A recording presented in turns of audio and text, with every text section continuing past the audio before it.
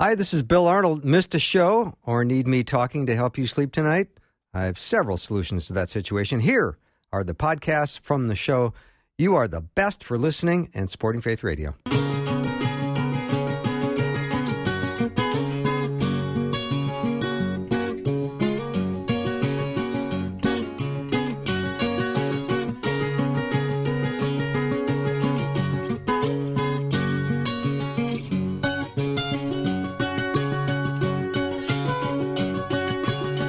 And a warm welcome to Afternoons with me. I'm Bill Arnold. It is Wednesday at 5 o'clock Central Time.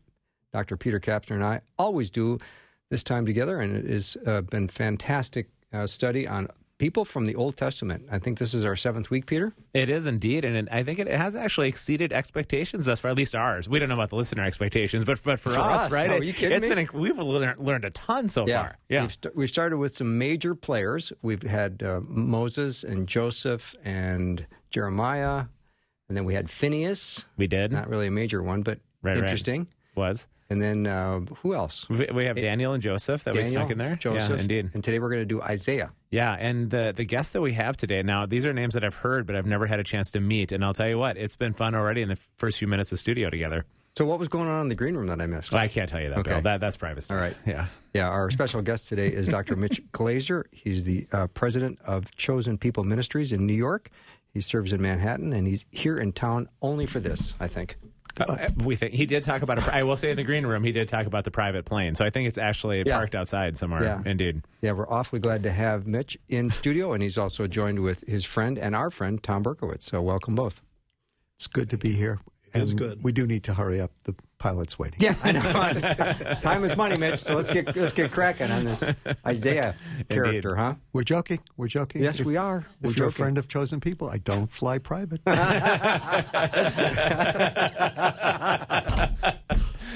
Oh, it's funny. So let's let our audience be reminded of you and your story, because you grew up in a Jewish family in New York. Yes. And came to faith at what age? 19. 19. You got quite a story. I mean, not a lot of my guests have had a sawed-off shotgun up to the back of their neck. Yes. Well, that could be arranged, I guess. There are a lot of things that we do to help people come to faith, and that would be one. I mean, that worked. Probably relatively effective on some levels. All those stories where people say, I knew I was about to die. My whole life flashed before me. I was 19, and I didn't have much of a life. It was like nothing. Not much to flash. Right? There was no flashing. All I could think about is, I'm going to only make $300 off this drug deal, and I'm going to die for $300, Anyway, I didn't die. Yeah, but you were doing drugs and selling drugs, right, at the time?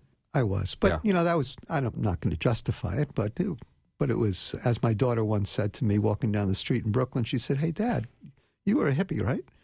I said, "Well," she says, "but you sold drugs and stuff and did drugs." I said, "Yeah." She says, "Oh, that's disgusting."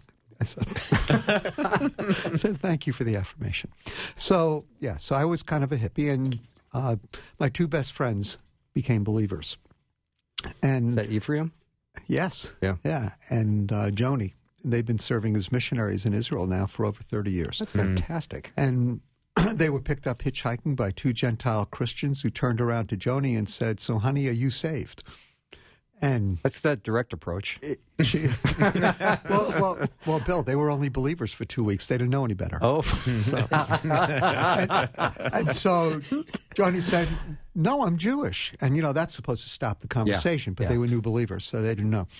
And so she said, "Well, Jesus is your Messiah, too. Why don't you believe in Jesus?"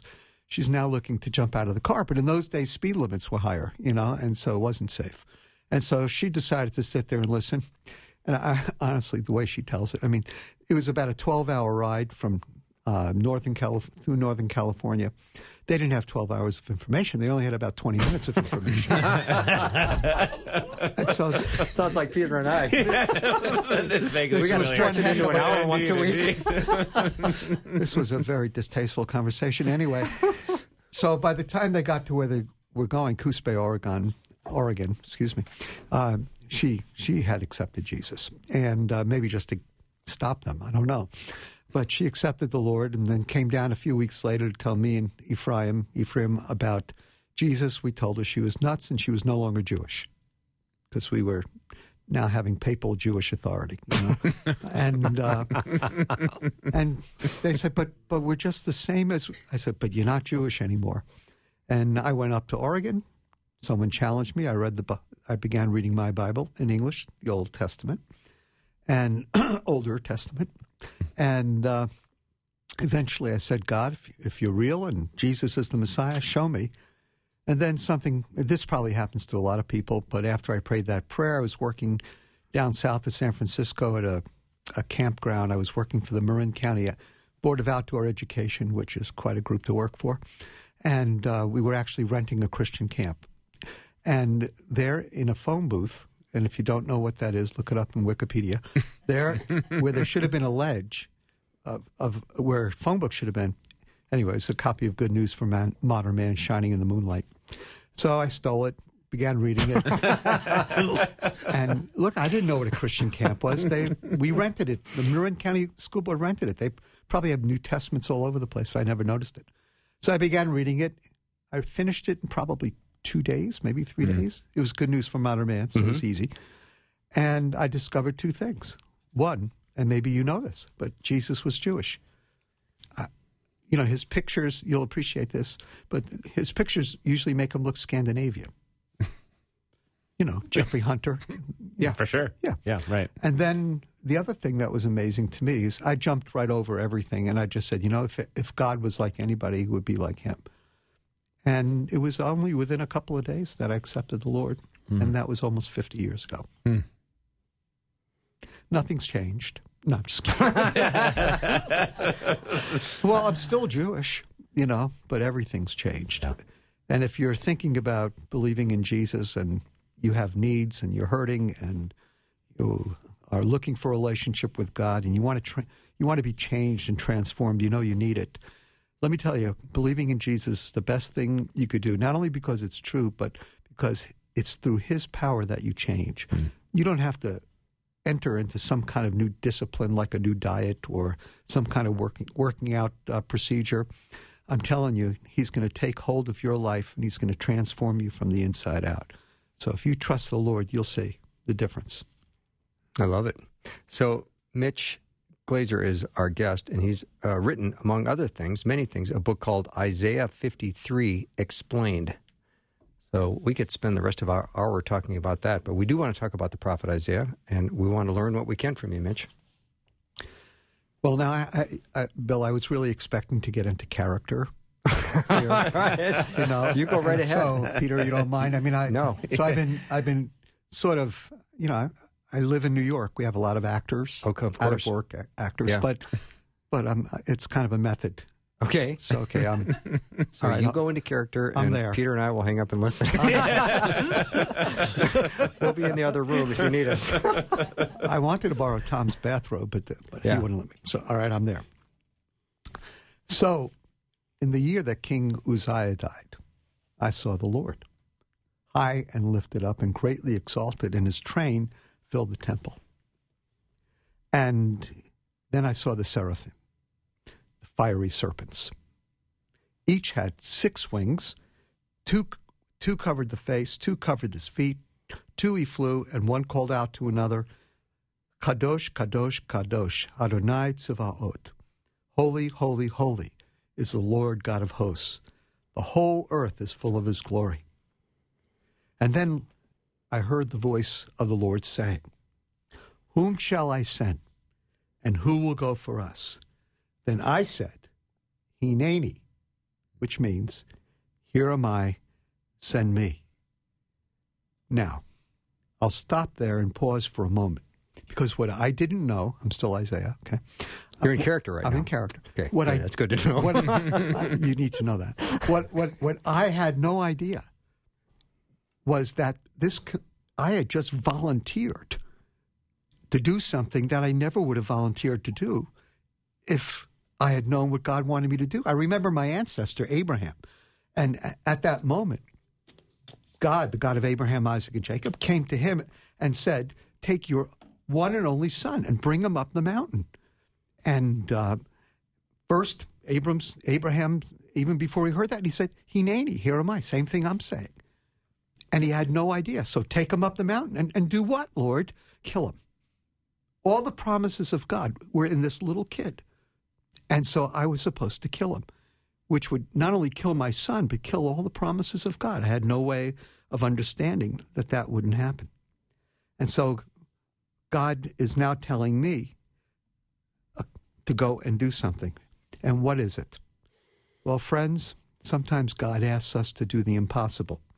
He said, keep on hearing, but don't understand. Keep on seeing, but don't perceive. Then he said, make the heart of this people dull. Who wants that kind of a ministry? I started complaining to God, but immediately I stopped, and I realized that this was special. Make their ears heavy, blind their eyes, lest they see with their eyes and hear with their ears and understand with their hearts and turn and be healed. Boy, I was ready to quit before I got started. And then the worst came, because I asked a very natural question. You know, I guess you guys have never talked to Isaiah before, but it's okay. So I asked, don't be shy. I asked a very natural question. If I'm going to do this impossible ministry, surely because God has chosen me, and I said, Hineni, it's just going to be for a few moments. So I asked the question, how long, O Lord? And he said, not what I wanted him to say, until cities lie waste without inhabitants, houses without people, and the land is a desolate waste, and the Lord removes people far away, and forsaken places are many in the midst of the land. And I thought to myself, Isaiah, the next time you volunteer for something, ask first what it is. Oh, yeah. That is pretty good advice. We're going to take a very short break. We're talking about Isaiah today. Dr. Peter Kapsner and I will. So glad to have Dr. Mitch Glaser here in studio with us, along with Tom Berkowitz. We're having a great time, and I'm glad you're joining us. We'll take a really short break. Be right back.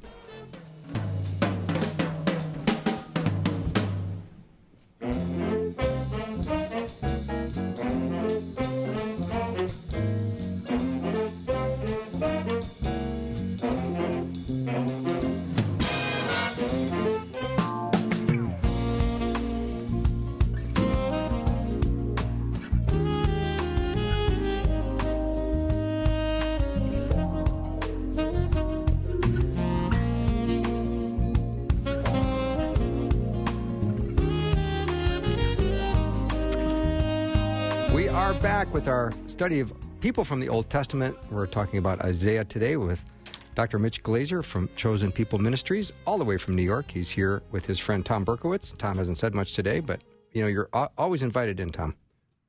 I have nothing to say. I mean, I'm not as old as Isaiah, so I always yield to my... Who has remained in character. He has remained in character. Isaiah Yes, gives you permission to add whatever you would like.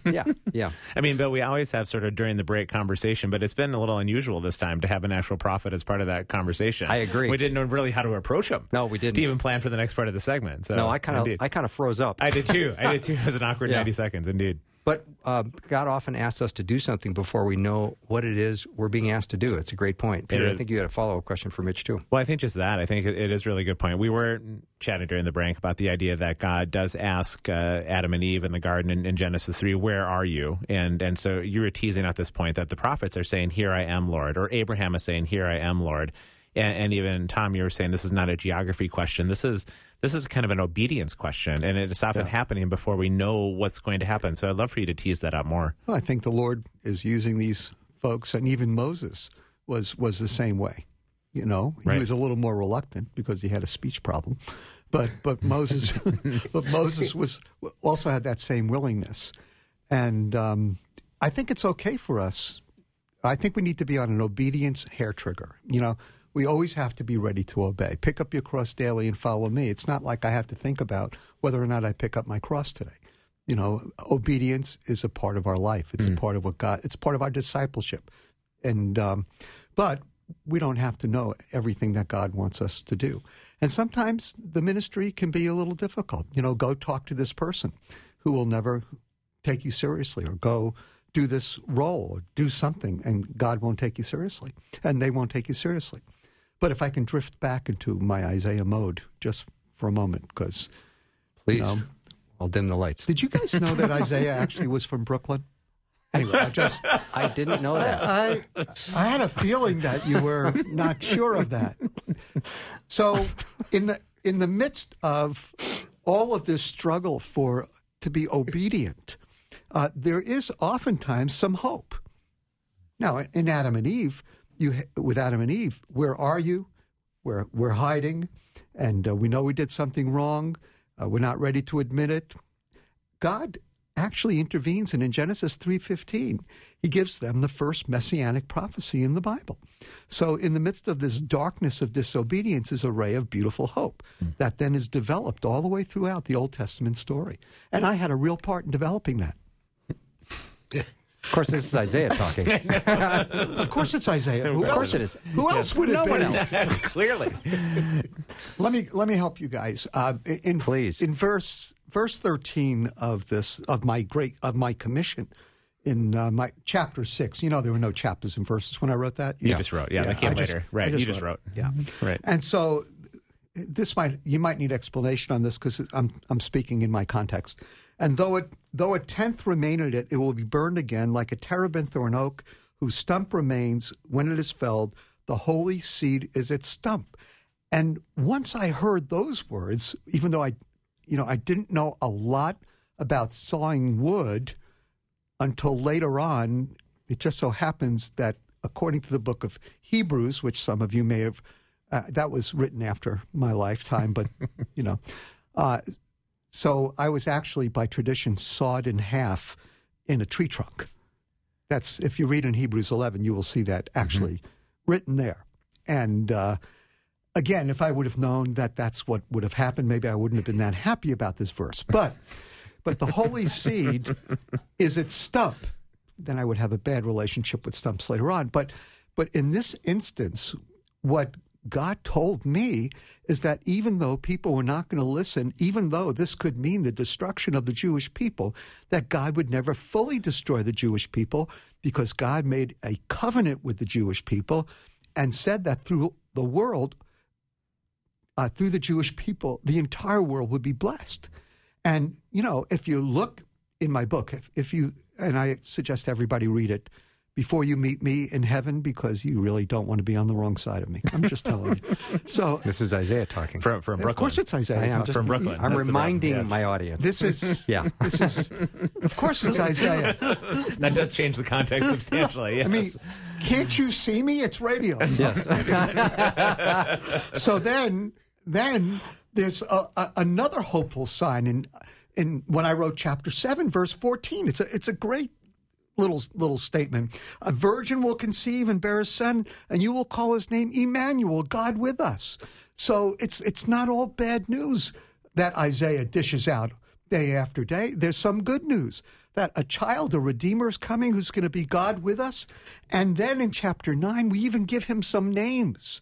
In chapter 9, verses 6 and 7, a child will be born, a son given, the government will be on his shoulders, and his name will be called Peleoetz, Wonderful Counselor, Almighty God, El Gibor, Everlasting Father, or Father of Eternity, Ad Olam, and Prince of Peace, Sar Shalom. And there'll be no end to the increase of his government and over the kingdom of David, which he's a really great guy and excellent king, by the way, as far as kings go. And so on the throne of David, he will reign forever. So you see, it's not so bad being Isaiah. I do have some good news. But boy, I know there's going to be another station break. But after that, whenever that comes, I'd like to talk to you about the capstone of my ministry.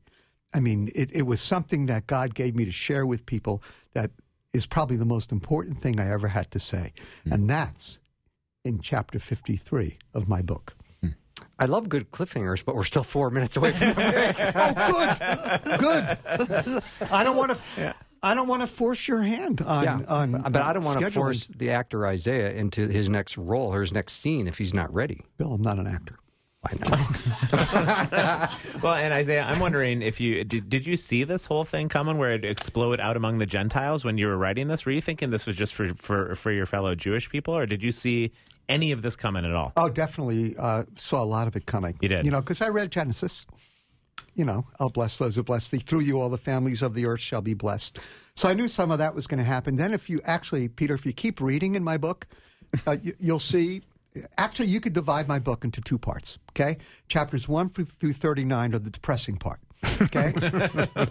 Look, you got to start with the bad news before you can give the good news. Right. All right, so it's very depressing. A lot of judgment, hell, fire, and brimstone. You got to deal with it. Chapters 40 through 66, that's the good part. Okay? So 40 through 66, I'm talking about Nachamu, Nachamu, Ami, comfort ye, my people. And it just gets better from there. And then you'll see in chapter 42 and chapter 49, when you get into the 60s, 44 and the 60s, it's all about God's glorious plan being implemented for the Jewish people and flowing to all the nations of the world, all the way to the coastlands, which was my idiomatic expression for all the Gentiles. And so, I had a good idea, and the Bible is consistent. And, I wrote a good part of the Hebrew Scriptures, 66 chapters at least. And so it is consistent that God always had a great love. And I even understand in the New Testament, which, I've read, like Walt Kaiser. Have you ever heard of him? He's a very famous Bible teacher. Yeah. I'm very fond of him. He likes me too. He's done a lot of books with my stuff.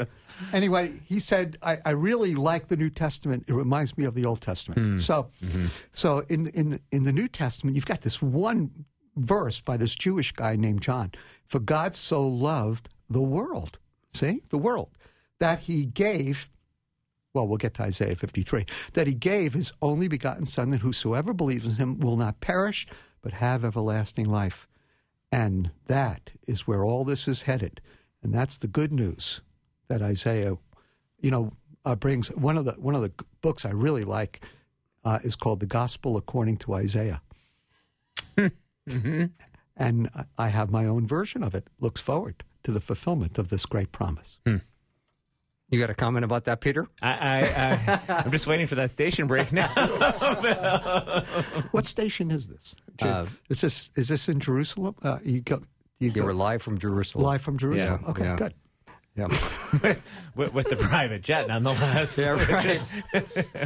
All right, we're talking to Dr. Mitch Glaser, and we are having a great time. We're talking about the book of Isaiah. He is acting as if he is Isaiah, which is very entertaining. It is very entertaining. All kinds of things about the prophet Isaiah. And we're going to come back and learn a lot more. When we do so, we're going to continue talking about Mitch, where do we pick up when we come back? We're going to go to Isaiah. Isaiah chapter 53, which begins in Isaiah 52. Perfect. Can't wait. All right. Dr. Peter Kapsner and I are once again doing our series on people of the Old Testament, and Isaiah is our guest of honor tonight. We're going to just take a short break and be right back.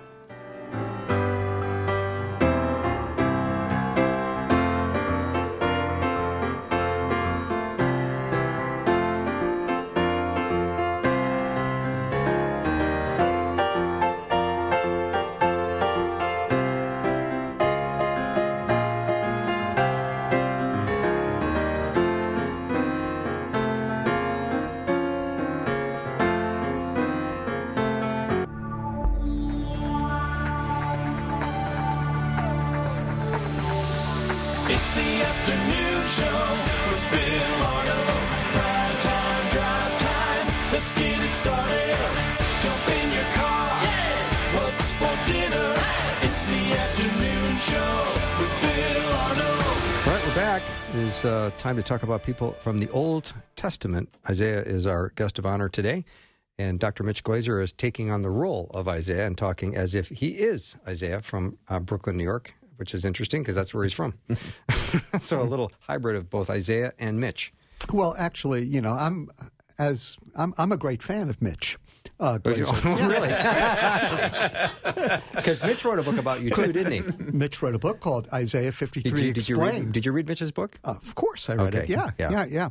So I'm the inspiration for it, and I did edit the text too. Oh, awesome. Yeah. So he got it mostly right. But there is a real debate, of course, and Mitch knows this.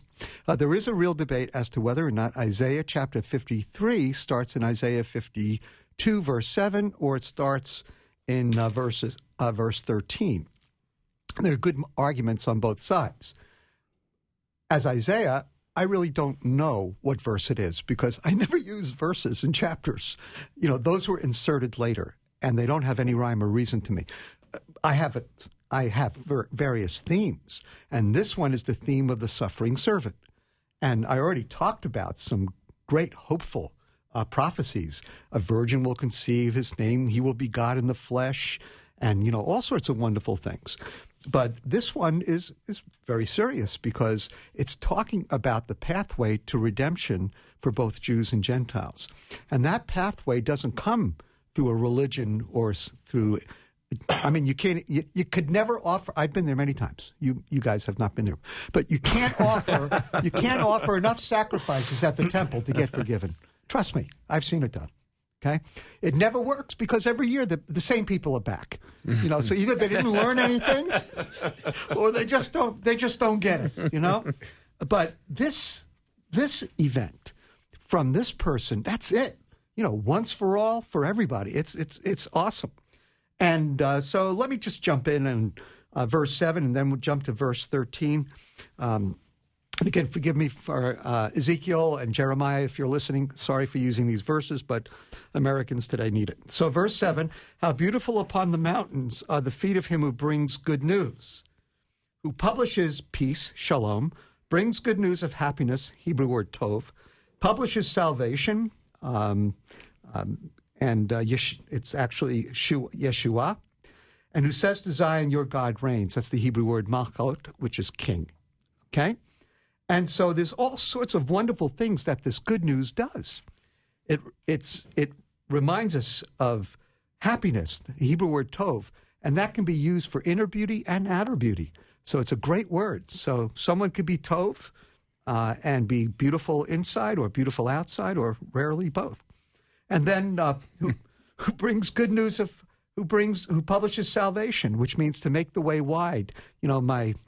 My good friend King David was stuck in caves a lot, and he would pray often, God save me, which means make the other side of the cave wide so I can get out and get away from King Saul, who says to Zion, your God reigns.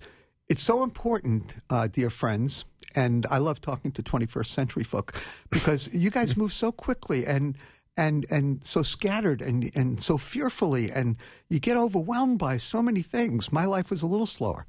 But you have to understand that God, the God of Abraham, Isaac, and Jacob, is the king. And when the king's in control, we may not feel in control, but he's never out of control. Mm-hmm. How could the king ever be out of control? So I love the king. And then in verse 13, my servant will act wisely, and it says that he'll sprinkle many nations. That's the Hebrew word for atoning blood, just so you know. It's not water. He would sprinkle the nations with atoning blood. And kings will shut their mouths. And you go on in 53, and this beloved person who I eventually did meet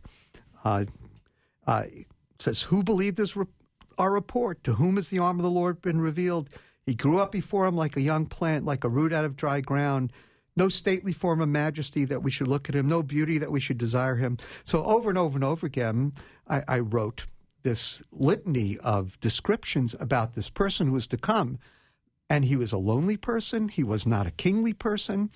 He was unassuming. He was the last person you would expect to be the Messiah, because in Jewish tradition, we thought he'd be riding in on a white horse, conquering the enemies of Rome. But this is much more subtle and much more meaningful, because embedded in everything I said about a glorious future, there is this sober and somber death of the righteous one who dies in the place of sinners.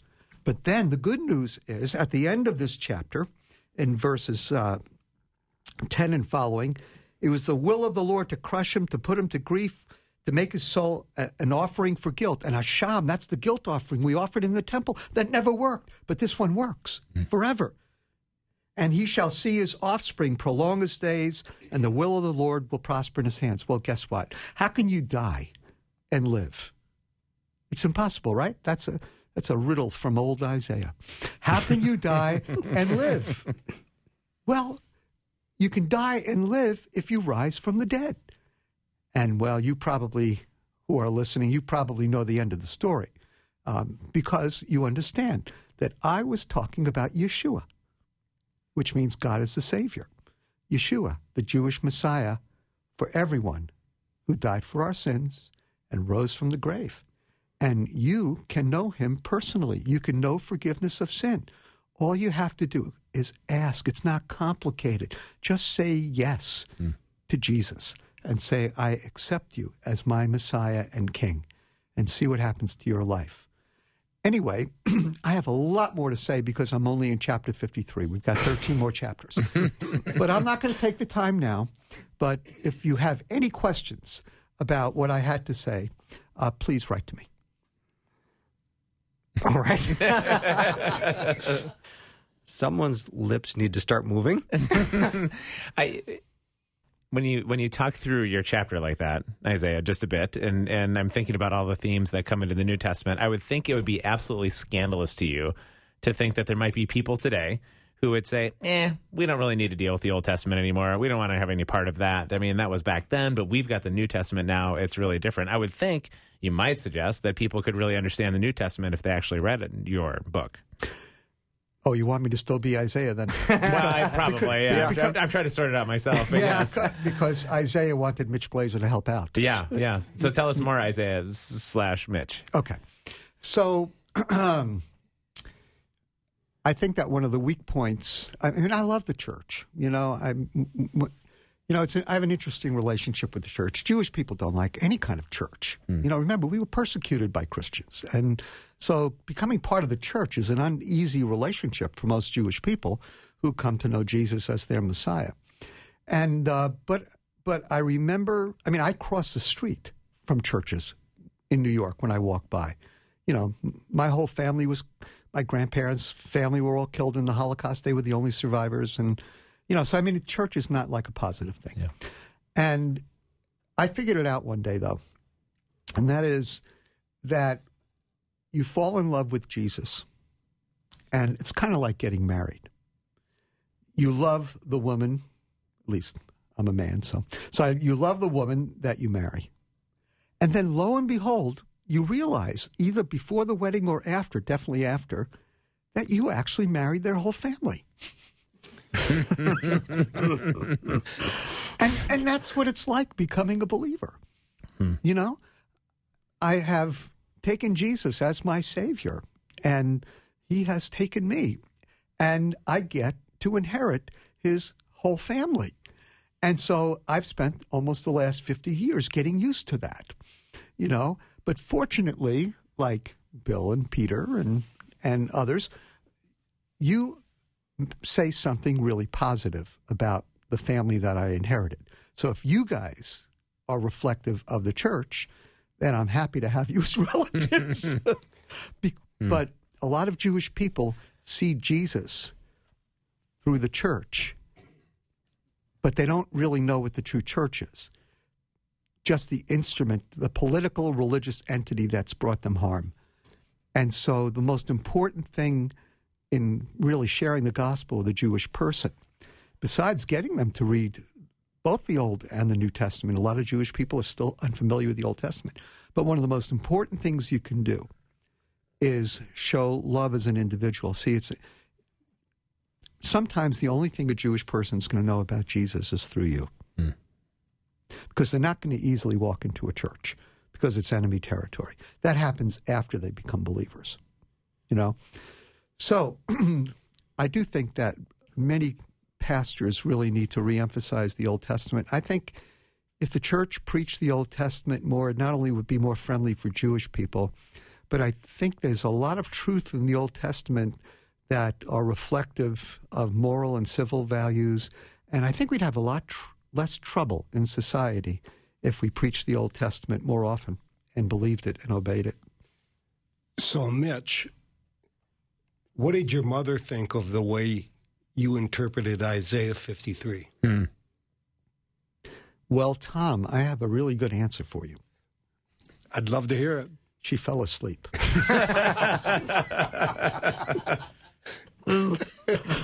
So I became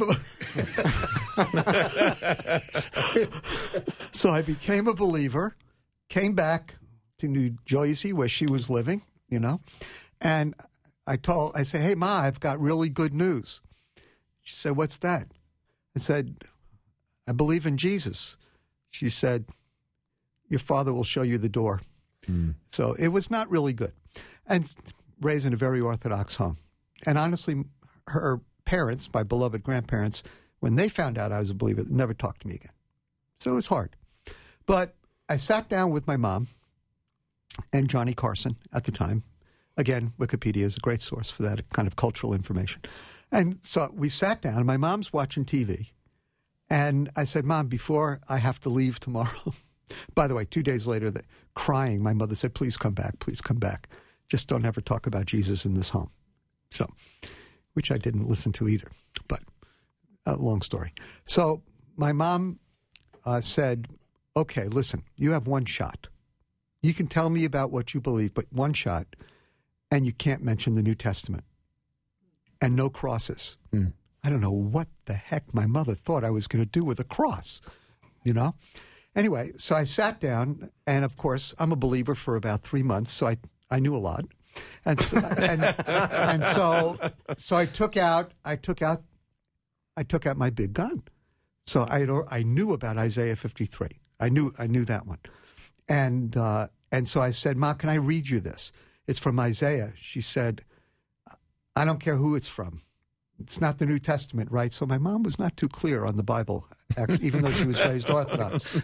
I said, no, Mom, he's one of our boys. Okay, so I started reading Isaiah 53.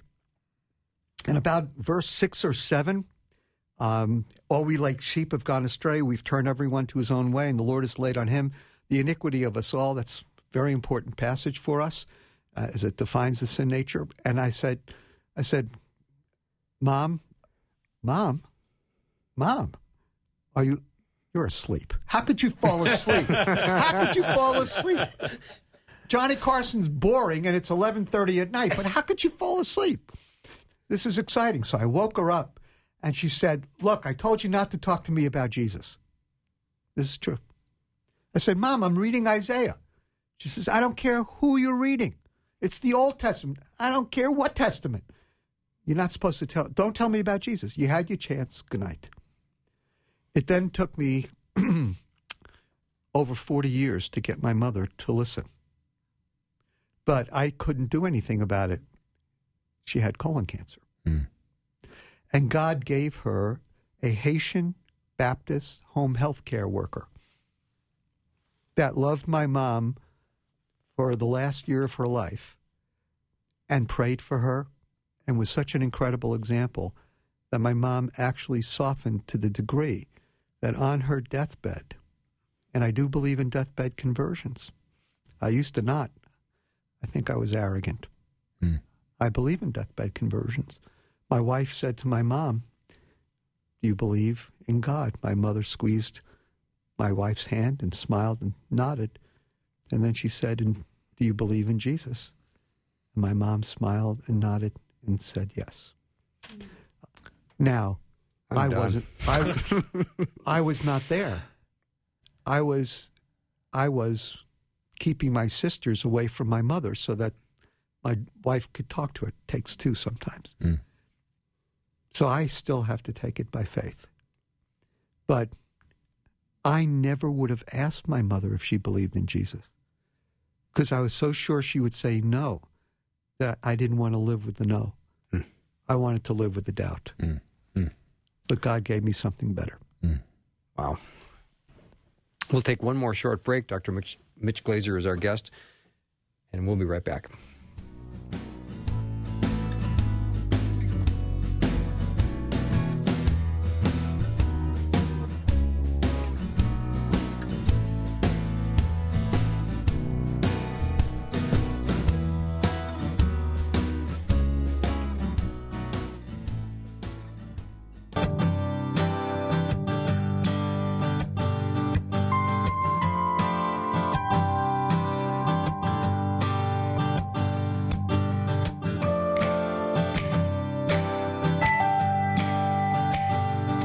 are back with our study of Old Testament people, and we're talking about Isaiah today with Dr. Mitch Glaser. Tom Berkowitz is here as well. They are friends, and we're awfully glad to be talking to Mitch. And Mitch, I know you've written a book called Isaiah 53 Explained, and I'm curious as to the effect this has had on the Jewish people during the pandemic. We've had pretty good results. I mean, I wish I could list tons of people getting saved, but we've already put out about 200,000 of the books, and a lot of them are as a result of online Facebook ads. And usually whenever we do this kind of ad, we usually get 10% Jewish people. I actually never thought Gentile Christians or Gentiles, anybody, would be interested in Isaiah 53, you know. But we found a lot of people are, and they want to give the book to their Jewish friends and so on. But we have had a number of Jewish people who have come to faith in the middle of the pandemic, some at our services, and one woman, as a result of our Isaiah 53 ad, sent her the book on Isaiah 53 Explained. She joined one of our online small group Bible studies and came to faith and is being discipled now. And, Jewish evangelism is always retail, you know, precious one or two at a time. That's biblical. Mm-hmm. In Romans 11, Paul says that he is looking for the remnant according to the election of grace of God. So there's always a few. But the hope, of course, is in the future. In Romans chapter 11, verses 25 through the end of the chapter, Paul says something quite different. After the olive tree illustration, he says that one day all Israel will be saved. Now, who is that group? Number one, they're ethnic Jews. Number two, they're all the Jewish people that are alive at that time. So it doesn't have a retrofitting element to it, so that if Jewish people didn't believe in Jesus before that. But all the Jewish people who are alive at that time will come to faith. And I believe, even though this might sound a little spooky, I believe that we are constantly laying the groundwork for that event. Now, we don't know exactly when that will happen, but who knows? Let's see. What are some of the signs of the end? Israel will be back in the land. That'll never happen. So we can dismiss that. Israel will be surrounded by enemies. No chance. No chance of that. And so, when we think about how close we are, we're probably much closer than we think. Anyway, we have this mindset. Because the Bible says that all Israel will be saved, we know the only way of salvation is through Jesus. And so if all Israel is going to be saved, that means they're going to believe in Jesus, Romans 10:9 and 10. And so that's what we expect. And so we are sowing the seeds for what God might do at a future date. And we'll settle with the remnant today. But we certainly look forward to the day when the nation is the remnant and the remnant is the nation. And that's one of the reasons I think that in Romans 11:11, Paul, who knew a lot about Jewish evangelism, even though he was the apostle to the Gentiles, I think Paul said, they did not stumble so as to fall, did they? And he says, may it never be. But by their transgression, salvation has come to the Gentiles. And then he uses a purpose clause. You're next to Northwestern, so I got to show that and you teach there, Peter, so I have to show you that I know Greek. Very little Greek, but I know Greek. So it's a purpose clause. So you're to make Israel jealous, and that is one of the reasons that the gospel has gone to the Gentiles. Of course, we want to see as many Gentiles get saved as possible, but one of the things God is doing is raising an end times army of non-Jews to witness to Jewish people who, when Jewish people believe, then if you look at Romans 11, then Jesus returns. So Gentiles have a mandate to make Jewish people jealous. When Jewish people believe en masse, then Jesus returns, which happens, I'm not sure exactly from Scripture which happens exactly first, but I know that that's the means. So we may not know the when, but we do know part of the how. And so I hope that as you've listened to Isaiah himself, which is a rare treat, happens once every couple thousand years. Really. So you have to realize that Jewish people have never heard about Isaiah 53. They've never heard that Jesus is the fulfillment of Old Testament prophecies. They think it's all Christian and therefore foreign. What we need to explain to Jewish people actually is that the Gentiles were foreign. Gentiles are grafted in. You know, we join in the Commonwealth of Israel. We who were afar are now close. And there's nothing wrong with that. However you get in, you know. That's my opinion. And so Jewish people need to understand that they're not turning to a non-Jewish faith when they believe in Jesus, but they're actually turning to something that's very Jewish. And that's important. Does the flip side of this then work too? You talked earlier about when you became a believer, you were joining a certain kind of family, but for Gentiles looking backwards like this to recognize the origin and the people from whom they've come, that they're sort of, that's part of the family engagement as well, is looking backwards together in this whole thing. It isn't just a one-way family. Yeah, for sure. There can't really be a living church without Jews and Gentiles part of it. I mean, Paul makes that clear. And so, but I also think that there's some interesting relationship between real, authentic, born-again believers and the Jewish community. I actually use the word covenant cousins because the church is not a distant relative to the Jewish community. Actually, they're a close relative, and Paul spells it out in the olive tree illustration. You know, you've been grafted back in and sharing the rich root of the olive tree, which I believe is the Abrahamic promises. And so Christians need to understand that when they came to Jesus, they became, spiritually speaking, more Jewish. Paul flat out says, you're sons and daughters of Abraham by faith. So, you know, it's a wonderful thing. Yeah. Mitch, are you in town for Tom's Cooking, or are you here for something else? I'm in town for Marcia's Cooking. Just to make that absolutely clear, you know, I am going to be ministering at Wooddale Church. Okay. I'm going to, which is right here in Eden Prairie, Minnesota. Right. I'm going to be preaching at the missions conference. So I'll be speaking Sunday morning at the Eden Prairie campus, and then I'm going to video the other one, and it will be shared at some of the other campuses. And so I'm really excited about that. Really, really looking forward to it. Nice, nice.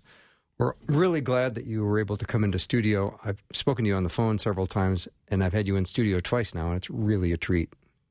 Peter, I can't think of anything that's more fun. Oh, it's a total treat to just be in the studio, the four of us like this. And I think to give people a sense as we're talking about these background characters, that it's one thing to just learn about them. It's another thing to feel like you're part of a big, grand, arcing story that's been continuing to this day. And I think, Mitch, among the many things that you bring to this conversation is that there is this big story. We're not rejects from some other story. We're part of a big redemptive arc that started in Genesis 3, as you talked about earlier. What's beautiful, I think, and many Jewish believers learn this when they become part of a good local church and a good local fellowship, and that is we bring the heritage. Mm-hmm. And Christians are so eager to plug in to that heritage that sometimes Jewish people get swelled heads. You know, I remember when they wanted me to teach an Old Testament Sunday school at my Baptist church, and I'd been a believer for 4 months. Even I knew I shouldn't do that. Yeah, that qualifies you to have your own radio show. Nothing else. Thank you, Bill. Thank you, Mitch, for You're being welcome, with brother. us today. Peter, it's been a great fun. I'll let Martha's comment finish us off today. It's been an incredible time listening to Isaiah and Dr. Glaser.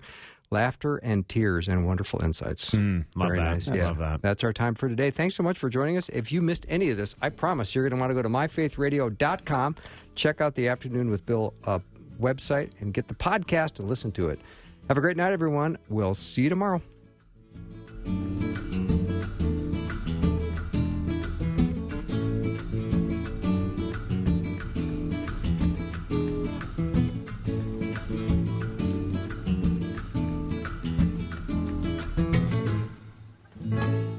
Thanks for listening. Programming like this is made available through your support. Information available at myfaithradio.com.